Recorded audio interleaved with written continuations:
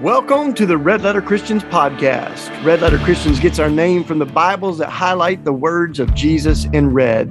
And we're aspiring to live as if Jesus meant the stuff he said.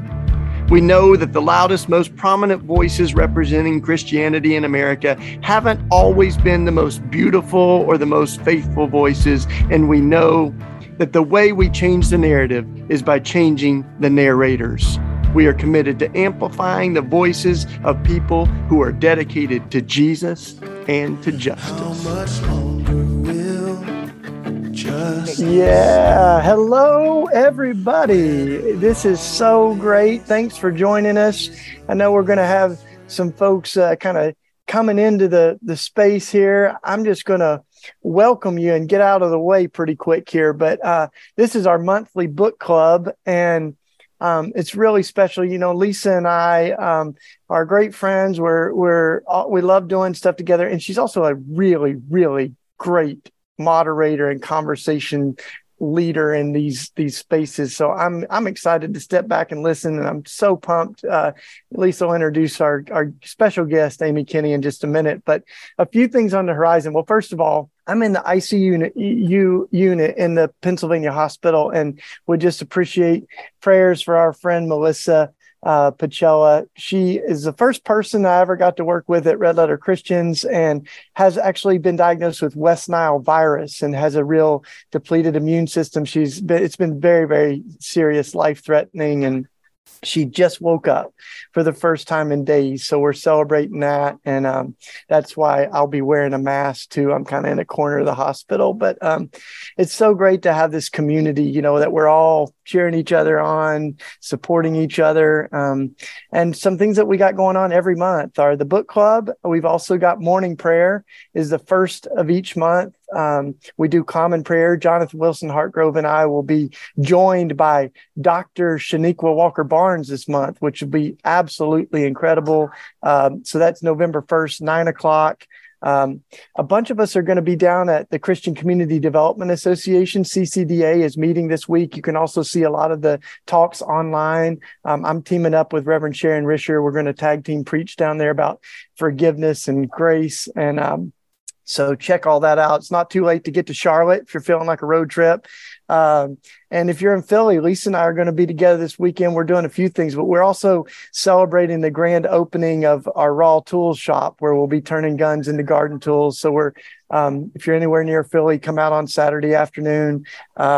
And then this month with RLC, we've got a faith forum on the science of joy. It's going to be so great. There's a neuroscientist that studied joy and what it does to your brain and your body. And we're probably going to have a few other guests too, but it's going to be awesome. So that's November 10th, 7:00. So enough of all that. This is going to be an absolutely epic night. I'm going to put my mask on, step back. Lisa Sharon Harper, y'all, board of directors for Simple Way, and founder of Freedom Road, which is one of our core partners. Love you, Lisa. Love you too, Shane. Shane, thank you so much for that wonderful introduction, and also for all the amazing things that are happening at RLC. It's pretty exciting, actually, what's going on in this community. And Raw Tools, yay, Raw Tools. And also CCDA, that's coming up. Very exciting that you're going to be there with Reverend Sharon Risher. I mean, you guys are fabulous together. I am excited for our conversation tonight. We have with us tonight a woman who I met through our global writers group at Freedom Road, and has literally changed the way that I see the world. She was not the first disability justice advocate that I encountered, but her stories, which became this book, My Body Is Not a Prayer Request, which she began writing the very first time that she joined that group. And she had no idea she was writing a book. She just started to write. This book has changed the way that I see everything. It is awesome. Everybody, you must get this book. You must get this book. I know my camera is like struggling to figure out, okay, where are you, Lisa? So anyway, it's my pleasure and honor to introduce you to Dr. Amy Kenny.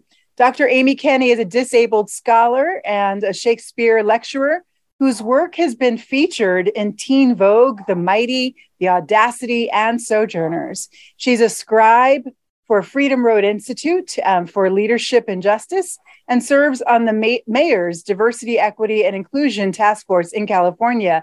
Although just recently she shifted, she actually moved coasts. And I want to read to you her new role. She's launching the Disability Cultural Initiative at Georgetown University, an inaugural role that will establish a new disability cultural center, one of only a handful in the entire country. So welcome, Dr. Amy Kenny. Wow. Well, thank you so much, Lisa, for that kind introduction. I'm just so thrilled to be here with you. Thank you. Well, I mean, I really am thrilled to be with you too. And I've been rereading your book over, the last 24 hours or so. And let me just say, it's like literally all marked up. I don't know if you can see. I have so many dog ears and all these, and notes in the margins. It's just so good. And I mean, you and I were in the same space as you were writing a lot of the original chapters in the book. And so I feel like I did have the privilege of seeing you kind of really work out a lot of these thoughts. But more than that, work out the way to communicate them. And I just want to say, wow. You are such a great writer. And everybody who was in the group always said that.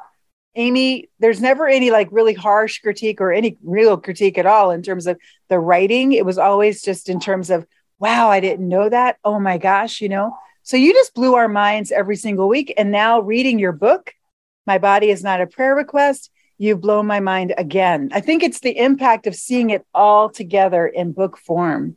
So if you don't mind, what I want to do is I want to kind of just work through the book. We're not going to go through every single chapter. I don't think we have the time for that. But in the time that we have, what I want to do is I want to work through certain themes. And then at the end, I'd love to ask you if you could read a portion of the Disabled God chapter 9. Would you do that? Yeah, okay, that's in the absolutely. end. We'll close or get to the close with that. So starting out, I just want to point out that on the very first page of the book, you will really kind of in the preface, but even before the preface, you make a note about language. And I thought this was interesting. I mean, you talked about your decision to use the word disabled as opposed to differently abled or people with disabilities, that kind of thing. Can you talk to us literally about that language? Because I'm sure people are going to have that question who are watching tonight. What made you make the decision to use that language?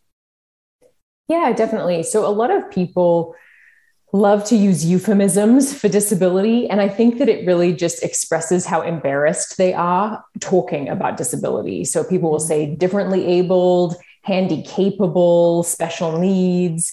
There's nothing really special about me needing to use a restroom when I'm out in public. That's just a human need.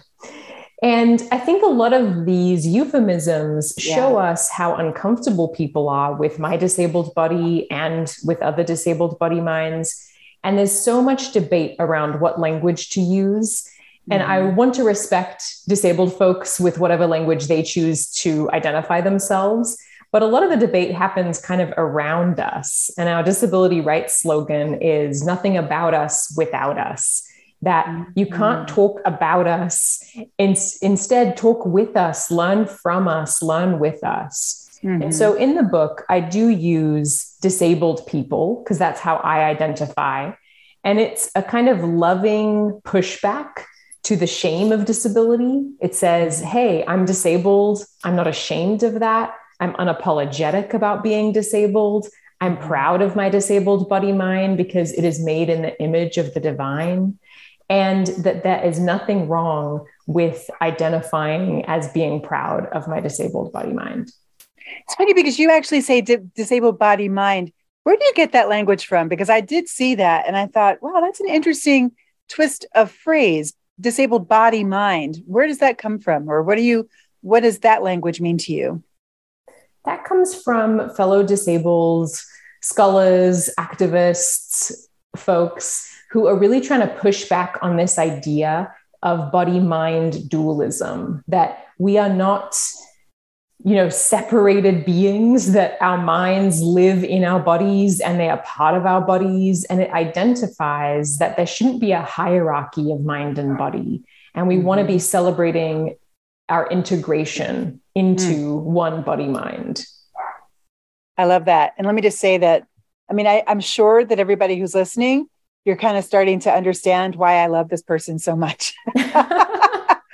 Like, she's deep, right? She's totally deep. I see people nodding their heads. Yes, exactly. You're getting it. Okay. So on page 1, we're going to start on page 1. On page 1 of this incredible book, you start, like, you drop the word eugenics. I was like, what? She did not, on page 1, she did not build to it. Like, it wasn't the thing that came in the last chapter. No, not with Amy Kennedy. She starts on page 1 and it says, internally, I make a swift calculation, endure the prayer. Because what we're talking about is this woman who comes up to you, basically saying, I believe that you need prayer and God wants to heal you, right? And so you're like, oh crap, right? So internally, I make a swift calculation, endure the prayer to avoid squabble, or call her out on her benevolent eugenics and be branded a heretic again. It's like, I wrote in the margin, wow. So on page 1, you drop eugenics. Can you tell us what does that have to do with anything here? Yeah, folks who approach me, and this will be just when I'm on my way to the library or when I'm at the grocery store or when I'm at church. Folks will approach me and I want to believe they're well-meaning, but they approach me and decide that I need prayer in order to be fixed. And sometimes they come with their own homemade potions. I've received many an essential oil from people and many different potions that people have made. Or sometimes they just touch me without my consent or try to exorcise my demons. And I think at the root of this is this idea that disability is sinful or something to be eradicated. And we know that 1 in 4 people in the United States are disabled. And so if we are only imagining a world by erasing 26% of the US population, well, that sounds like eugenics to me. Wow.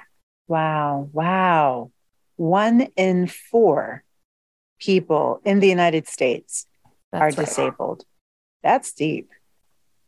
That's really deep. And so eugenics is that system of kind of what they called natural selection, but actually they, of course, then rigged it, trying to kill off people or tie tubes and give unwanted hysterectomies in order to breed out the lesser races and categories of people, and disabled people were among them. That's so deep. So you equated this prayer to heal you with eugenics. So on page 3, page 5. So we're moving. On page 5, you introduce Zechariah and John 9. And you started by talking about churchgoers have been too hasty to dismiss passages of scripture where disability is celebrated as a blessing or a prophetic witness, because it doesn't fit their neat cultural narrative of disability, making people uncomfortable. And then you talk about John 9, you introduced John 9. So one of the things that I really appreciated was that you actually took us through a few different passages of scripture where disability is actually celebrated. It's actually one of these pieces. And it's something that people who are not disabled, I can tell you right now, in my Bible studies, nobody even mentioned the fact that these people were disabled or saw it. We didn't see it. So can you take us through John 9 or just, give us the point? What's the point that you land at? And because I'll tell you, it blew my mind when I was reading it in this chapter. Thanks. Yeah, this is the passage where a person who's born blind is interacting with Jesus, and the disciples say, who sinned, this guy or his parents? And Jesus says, nope, neither. You missed it. That's not the point. this guy is blind so that God's glory can be revealed. And really, the bulk of the passage happens after the person receives sight. And if it was only about curing this person, it would end within 7 verses. But the chapter goes on for another 40 verses or so, demonstrating the stigma against this person and the fact that receiving sight actually doesn't remove any of that stigma. It only enhances it. And I think this passage demonstrates to us a lot of the stigma against disabled people then and now. And it also reveals that Jesus's healing is about something much richer than just changing bodies or body minds. It is about a deeper, richer, more interdependent process. So I think that this passage reveals to us that difference between curing and healing. Curing is a quick, rapid process. It's usually individualistic. It's usually about a physiological process. Healing is messy. It's complicated. It's about that goodness between that you talk so richly about in your work. It's about restoring people to community and to relationships. And that is it takes time. It's much more difficult for us to fake. And I think historically, a lot of churches in the States here have been more interested in curing, in just using prayer as a vending machine and getting rid of disabled folks than they have been about actually healing the ableism that is in churches. Now, the thing that also struck me, I feel like honestly, I could read this whole book to people. It's so good. But on page 11, so we're going forward, and it's in that same section, the same chapter with curing, the difference between curing and healing. This really struck me. You said disability encompasses a broad constellation of bodies, minds, and experiences. So the social construct cannot account for everyone, but it is a helpful framework for naming how the structures we have put in place often disable people more than individual bodies do. I literally underlined that twice, put a little squiggly thing underneath it too, bracketed it on the sides to make sure that I really remembered this. And then later on, just jump down about maybe 2 paragraphs. You say, in this social model of disability, curing is often unnecessary because the social structures disabling people are healed. So in other words, when you think about healing someone or healing, who needs the healing? It's not the person who's disabled. It's the society that has built structures that disable people. Yeah. In my case specifically, so thinking about navigating the world using a wheelchair or mobility scooter, that is only disabling because we've put stairs everywhere. If we had ramps, if we bothered to build the environment for the flourishing of us all, then it wouldn't actually be difficult using a wheelchair or mobility scooter. Wheelchairs mean freedom. They give us access to the world. I get to ride around on a chariot and a throne, bedazzled with a Wonder Woman W in the front. That's not sad. That's cool. Everyone wants to ride along with me. But it becomes sad and it becomes disabling because there are stairs. But the thing is, we get to rebuild the world with ramps so that we can all participate. Yes. Wow. Ramps, elevators. All of the things that can actually help us. Sensory help us to have a more Braille, ASL interpreters. Right. Yeah. Right. A more equitable society. That is honestly, it is such a different way of seeing the world. But it makes me I understand it as a Black woman, right? When I sit in a boardroom meeting or I sit in a church, and let's put it let's take it down to the lowest common denominator. Let's talk about we'll go to church, right? And I go to a church, and let's actually take an actual church service that I went to. This is the Sunday after Trayvon Martin's George Zimmerman, his murderers his murderer, was let off, right? And it was Hoodie Sunday. And for people of African descent, what we need in that space in order for us to feel served by the church, which is called to serve all of the sheep, is we need somebody to mention it.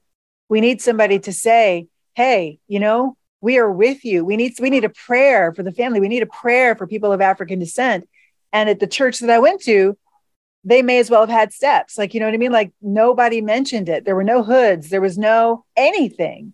And so I felt unserved. And that's part of this, how they structured that service in a way that did not serve everyone sitting in that. That's how I relate to it. So, but that happens for me. It's called microaggressions for people of different ethnicities in predominantly white settings. But what you're talking about is micro and macro aggressions that happen for people who are disabled every single day and every time you go into a church. That, I get it. Totally. So yeah, and there's someone, oh, sorry, Lisa, go ahead. No, go on. Yeah, it's everything from someone saying lame, as a slur. I am lame. And it's not great to be everyone's idea of something undesirable and cheesy. It's everything from that to stares, to attitudes. It's the built environment. It's the fact that churches don't have to be accessible because they fought against the ADA in 1990. It's all of those things. And then that contributes to further isolation and feelings of not belonging and not being able to participate in the mutual flourishing of new creation. So you actually, I think one of the things that you do in this first chapter is you help us to, just right off the bat, see the world through your eyes and see you through your eyes, see people, disabled people through your eyes. In other words, you help us to see the image of God, the equal image of God, called to exercise dominion in the world that is imbued in disabled people. And I love how you end this chapter saying, my disabled body is made of the same stuff as stars. I don't know why, but that really got me, because I think that gets all of us when we think of the fact that we are made of stardust, like our bodies are made of stardust, but we don't think of disabled bodies as being made of stardust. And what does that do? It equalizes disabled bodies. It's beautiful. Thank you. Yeah. Yeah. I think we aren't given permission to be beautiful. Yeah. And sparkly. Yeah. And Wonder Woman. And I want all of us to shine. I love that. The bright blue cane. That was fabulous. I want to see it. That was fabulous. Okay. All right. So we're going to jump into disability discrimination. That's the next chapter. Or maybe one or two. I think it's the next chapter over. So you said now you're talking about your school experience here, right? And this really struck me. I was like, I know we think we pass laws and now everything is better. But even when we go back to the Civil Rights Act, which the ADA actually stands on the strength of the Civil Rights Act. But when they passed the Civil Rights Act, there was movement pushback against it in the preceding years that actually slowed its progress down and even took away some of the things that had passed that first year. And you don't really think, okay, we passed this big monumental thing, now everything's fine. But what you ran into in your school was actually, no, everything is not fine. And I couldn't believe the story of your teachers rolling their eyes that they had to be there early in the morning to figure out how to give you an education that was going to be equal to everybody else's. That just blows my mind. And you said on page 25, my teachers ignored explicit federal mandates about how to accommodate my disability, which makes their ableist behavior easy to identify because it directly violates laws intended to protect disabled students. But most ableism lurks beneath the surface. So, and then you go into like some of where does that come from and how does it surface? Can you share with us first of all, how often do you run into the explicit breaking of ADA legislation in institutions? And then second, what are the ways that it surfaces in ways that are more implicit, not explicit? I run into ableism every day, explicit and implicit. I am on the bus and the ramp breaks, or there's no ramp, or I try to go to get a coffee and there's stairs instead of a ramp, or the one elevator to access a meeting is broken, and so I miss the meeting. I run into ableist attitudes all the time. It's people using derogatory words and slurs that put disabled body minds down. It's also ideas of thinking that disabled people aren't capable or smart or contribute anything. So I've been told everything from, wow, you're smart for a disabled person, to I didn't realize disabled people could teach, to I've never known a professor or someone with a PhD who is disabled. Thanks, I guess. Wow. And that's what they say to my face. So imagine what they say behind my back.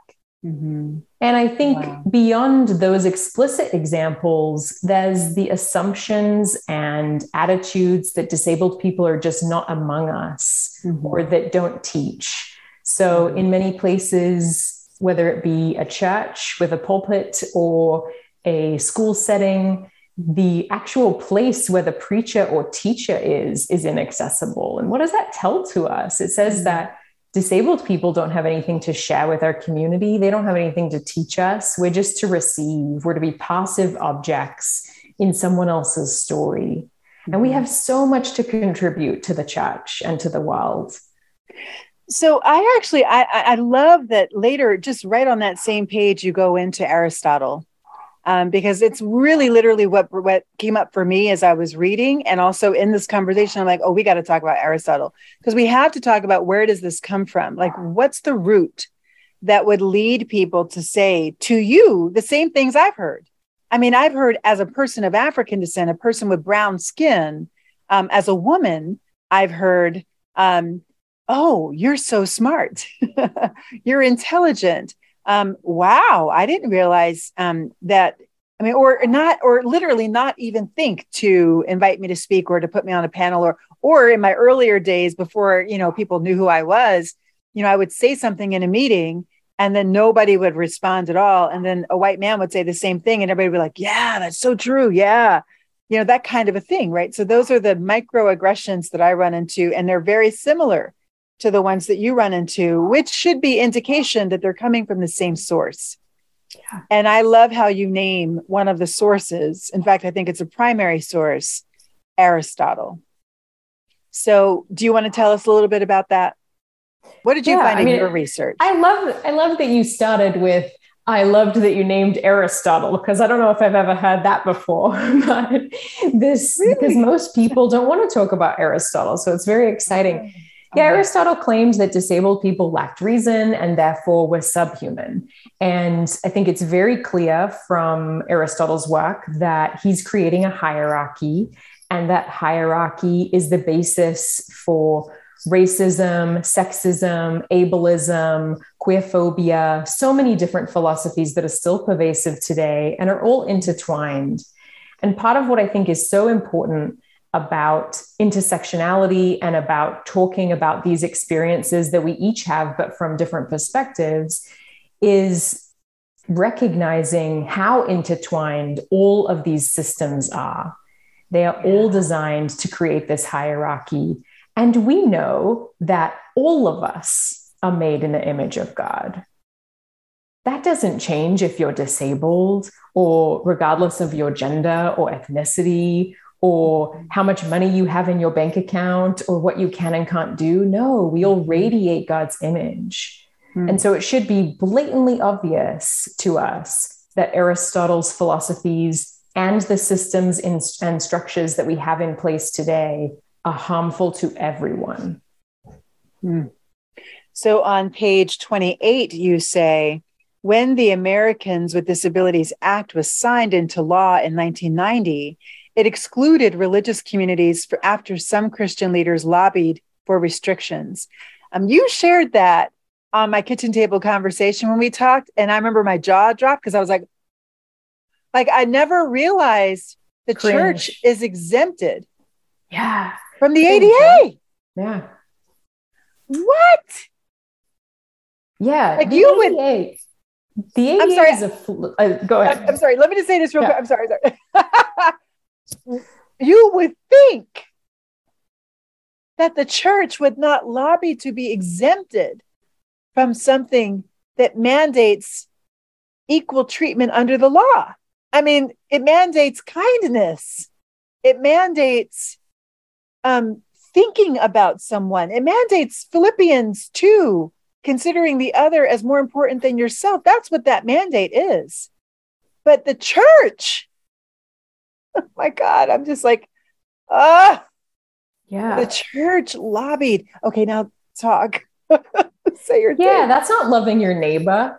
No. The church leaders lobbied against the Americans with Disabilities Act when it was signed into law in 1990. Now, the ADA is a floor, not a ceiling. You can get out of actually using the ADA if there's a historic building, or if, there's a lot of different ways of not abiding by the ADA. And unfortunately, it doesn't even go far enough. But even that is too high a bar for the church to clear. And church leaders said that it was too costly and that it goes against religious freedom to include disabled people. So it's still legal to discriminate against disabled people in churches in the United States. And if that's legal, imagine what's happening with attitudes, practices, community. Yes. And I just found out, and because I am a scholar in as much as I've done a lot of work and tested my work with other scholars, but I'm not a PhD. I'm getting my PhD, by the way. I'm about to enter into a program. Yeah. Hello, yay. But that said, I just found out, because I was in conversation with a bunch of scholars, that really Western Christianity rests on two Western philosophers. There's two main streams of thought within Western, or schools of thought within Western Christianity. And one of those schools of thought rests on the thinking of Plato. And the other of those schools of thought in Western Christianity rests on the thinking of Aristotle. Now, how about that? Yeah. I'm like, wow. Okay, so in my conversation with some of these scholars, these theologians, they had this aha moment as I was talking about, well, look what Aristotle said. Aristotle was the person who brought explicit hierarchy into Western philosophy. And they were like, this is the reason for the need for deconstruction. And I said, no, that's not the reason for deconstruction. It's the reason for the need for decolonization of the text. This text, this brown text we call the Bible, has been colonized by explicitly white supremacist, male supremacist, able-bodied supremacist, Christos, and it became Christos supremacist thinking that is grounded in these two philosophers. So when I read that the church had lobbied, that really broke my heart. And then you say, but for all its flaws and lack of enforcement, the ADA was a huge win for the disability community. I watched Crip Camp earlier this year. Yes. And it really moved me deeply. I watched it, honestly, in large part because reading your work made me want to know more. Maybe you want to understand more. And by the end of that thing, I got it. It was in me. It was in my flesh. I got it. And Crip Camp ends with the passage of the ADA. And just to know what it took to get there, and the conditions of disabled people before the ADA, to think that the church was fighting against it again, it grieves me. But what it also does is it makes it explicitly clear that the church is very, very much at the heart, at the center of, and actually trying to entrench and protect white male supremacy, able-bodied supremacy in America. And for that, we need to repent. Do you have anything you want to say about that? Amen. Amen. Well, you know what? You're going to say a lot when you read that last chapter. So I will reserve that. But I do want to say this. On page 58, you talk about your body is a result of the fall, this pastor says, right? So that's part of what is fueling this idea, right? That the movement of the church to push back against the equality of disabled people. It has to do with how we think of fallenness and the need for a cure, and God wants to cure you. And I have to say that early in my own preaching on Shalom, before I was called out in front of people by a disabled person saying, "What are you saying about my body?" And I was like, I really didn't know. I used to preach that, well, because it says it's very good, at the very end, if I would say there's no disability, there's no broken bodies on the first page of the Bible. I now do not say that because I understand two things. One, that tov, goodness, is not referring to the things, it's referring to the relationships. So there could have been, and very well were, disabled bodies, but the relatedness, the relationship between the disabled people and the systems that governed them were fine. That's what was extraordinarily good, radically good. But I wanted to know, do you want to say anything more about that? Like the fall, how does the fall factor into your intersection with the church? I really appreciate that story, Lisa, because it shows that we all can grow and we all get to, and that's part of the work, is us learning from one another's stories and realizing, oh, I have made an assumption there. And that idea that the goodness is between radically shifts this notion of perfectionism. We're not striving to be perfect. We're not God. We're not striving to have a body that is our white, ableist, sexist idea of what perfect is. Mm-hmm. We are creating and co-creating the goodness between us for all of our flourishing. Mm-hmm. And this notion that there are no wheelchairs in heaven, which is a poem and a phrase that I'm often the recipient of, that's not very comforting to me. Why are people wanting to erase one of the ways that I engage with the world? Why are people wanting to erase my body? If you can't imagine new creation without imagining ramps, then talk to more disabled people. If you can't imagine new creation without imagining ASL at that scene in Revelation where we're singing in every tongue and every language, we have our own languages as a disability community. We have our own history and heroes and ways of communicating. And we are uniquely creative because we live in a world not built for our body minds. Wow. So this idea that we would want to erase that makes no sense and is only rooted in very ableist, white supremacist notions of perfection. And at one point, I don't know, I can't remember where it is, and I think I skipped over it. It's somewhere in here. You said something, you just very, very briefly, you said, the more somebody thinks about Calvin, the more that they are into Calvin, the more this is true. Can you talk to me about that? What is the relationship between Calvin and this thinking? I think there's this idea of Calvinism, of, this worm theology, and this idea that we are bad and condemned, and that therefore my body fits into that idea. Mm-hmm. And instead, in that passage that you're talking about in Genesis, we see that God created goodness and God created this flourishing for all of us. And it's really hard for people to attribute that to disabled body minds. But we see throughout scripture, Moses, Elijah, Zacchaeus, Jesus, Jacob, the list goes on, are disabled, and they're not erased, or even there's not this idea that you have to be cured in order to be meaningful to the kingdom, but we erase disability in the stories that we tell.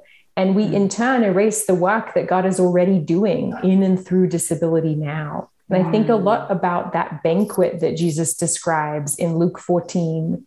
And Jesus talks about how disabled folks and poor folks are invited first, and then there is enough for everyone to dine. There's no talk of cure or condemnation. There's only talk of community. The accessible banquet, new creation, is accessible, and it's for all of us. And we get to be community together. Yes, and amen. And I think that, when I think about the Calvin piece, I circled it. It's actually on page 57 in the same chapter. And you were saying many churches are just like these doctors, the doctors that don't want you to be human. They want you to perform the role of suffering or pious disabled person, right? So there's these two roles that you get to perform, depending on how much Calvin they've internalized. I just love that. You are so snarky, and at the same time, you really are. You're like, but it makes the read that much more enjoyable. But the reason why that resonated with me is because, first of all, I want to say Calvin, as Calvin was internalized in the U.S., is different than Calvin in Europe. Very, very different, because it's Calvin mixed with Puritanism. But at the same time, there's also flawedness, as there would be with any philosophy, with Calvinism itself. And what tends to be highlighted that I think is problematic here is that Calvin is all about, utter depravity, that we are utterly depraved in our bodies and in our human. Basically, he's very, very dualistic in that way, not understanding that body and spirit are all one, and that he doesn't have a very robust, and at least not that I've seen, robust understanding of the image of God and how that makes us all divine, actually. And so the question of purity then becomes a huge one for those who are deep into Calvinism, because their goal is to become perfect, because they're going from utter depravity into perfection, right? To be more like Jesus, who is perfect. That's the goal of God. But what you really are doing here is you really are kind of taking a dynamite stick to that whole idea that the goal of God is our purity. The goal of God is our curedness. Rather, the goal of God is our healing. And I have to say, I know I'm talking a lot, but I just need to say this. What you just said, it actually helps me to see that last chapter in Revelation differently. The last chapter where it says the tree of life is the only one that's standing in the New Jerusalem, and its leaves are for the healing of the nations.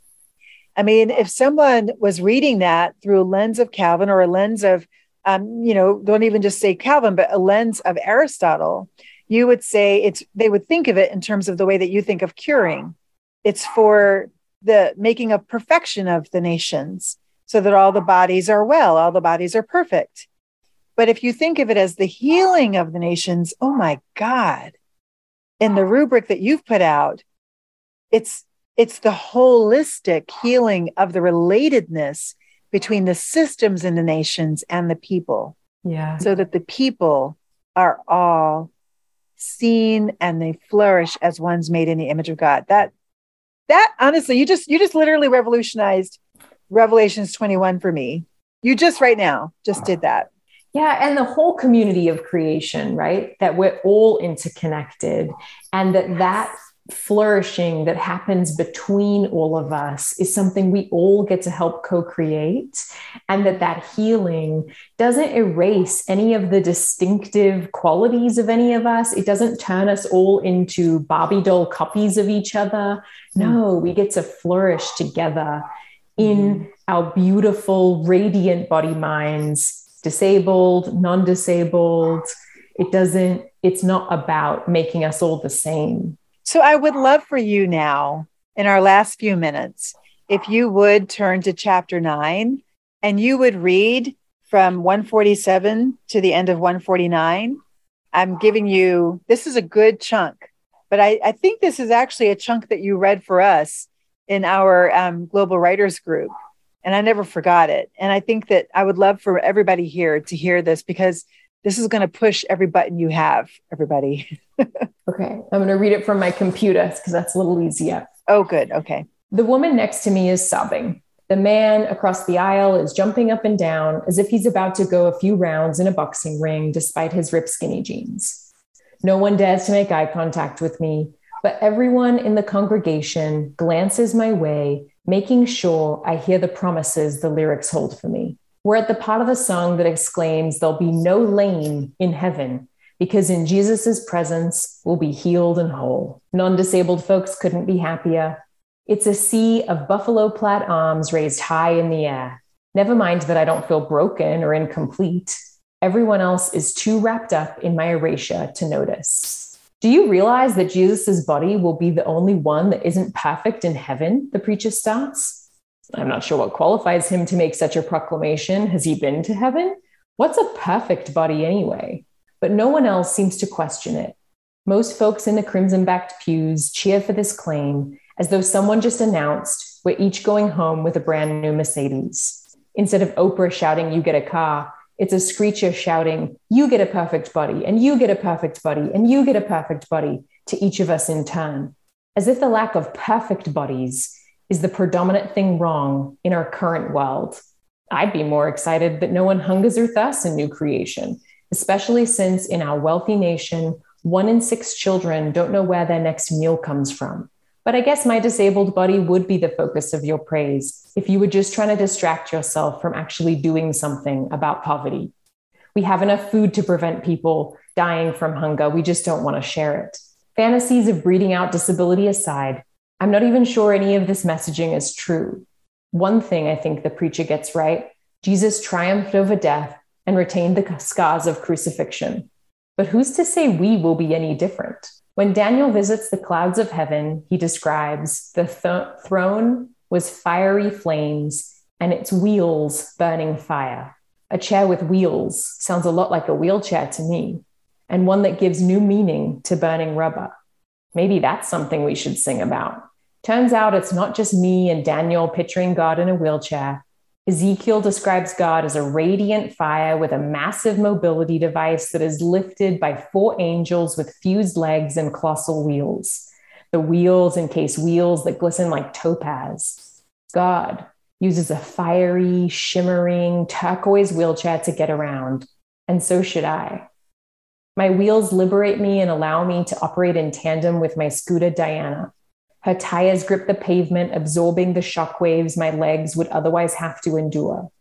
I lean into her slightly as we go round a corner, like water caressing the riverbank as it flows.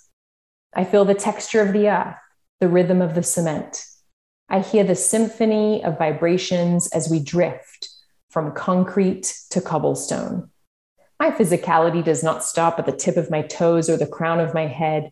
It extends to the frame of my cobalt chair, able to transport me to new worlds. Just like Ezekiel's vision, I am fused with these wheels that are my ticket to freedom. I am body, wheel, and fire. Yes. Thank you, Amy. Right. Ooh, wow. Yes. Thank you. And Thank you, amen. Lisa. Everyone, Amy Kenny. That's Amy Kenny right there. So remember that name, remember this book, get this book. This book needs to be read by every church in America, the whole church, everybody. And if you are a writer or want to be a writer and you're interested in the Global Writers Group, I'm going to put the link to it in the chat. And people are writing amazing books, amazing articles, amazing all kind of stuff, songs, all kind of stuff in that group. And you're welcome to it. Every Saturday we meet from 9 a.m. Eastern time to noon, we write. And then from noon to 1, we read a few minutes of our work and then get a minute or two of feedback. And then we get a writing tip, and we're finished for the day. So Amy, thank you so much for sharing your work with us, sharing your thoughts with the world. You are fire and cobalt and all of the things. Amen. Amen. We hope you've enjoyed this episode of the Red Letter Christians podcast. Too often, Christians have used our faith as a ticket into heaven and a license to ignore the world we live in. But at Red Letter Christians, we believe our faith is not just about going to heaven when we die, but also about bringing heaven to earth while we live. For more information on Red Letter Christians and upcoming events, additional resources, you can go to the show notes or our website, redletterchristians.org. You can also support Red Letter Christians by giving a one-time donation or becoming a monthly sustainer. Just go to our website and click the red donate button. Thank you for being a part of this conversation and for being a part of this movement.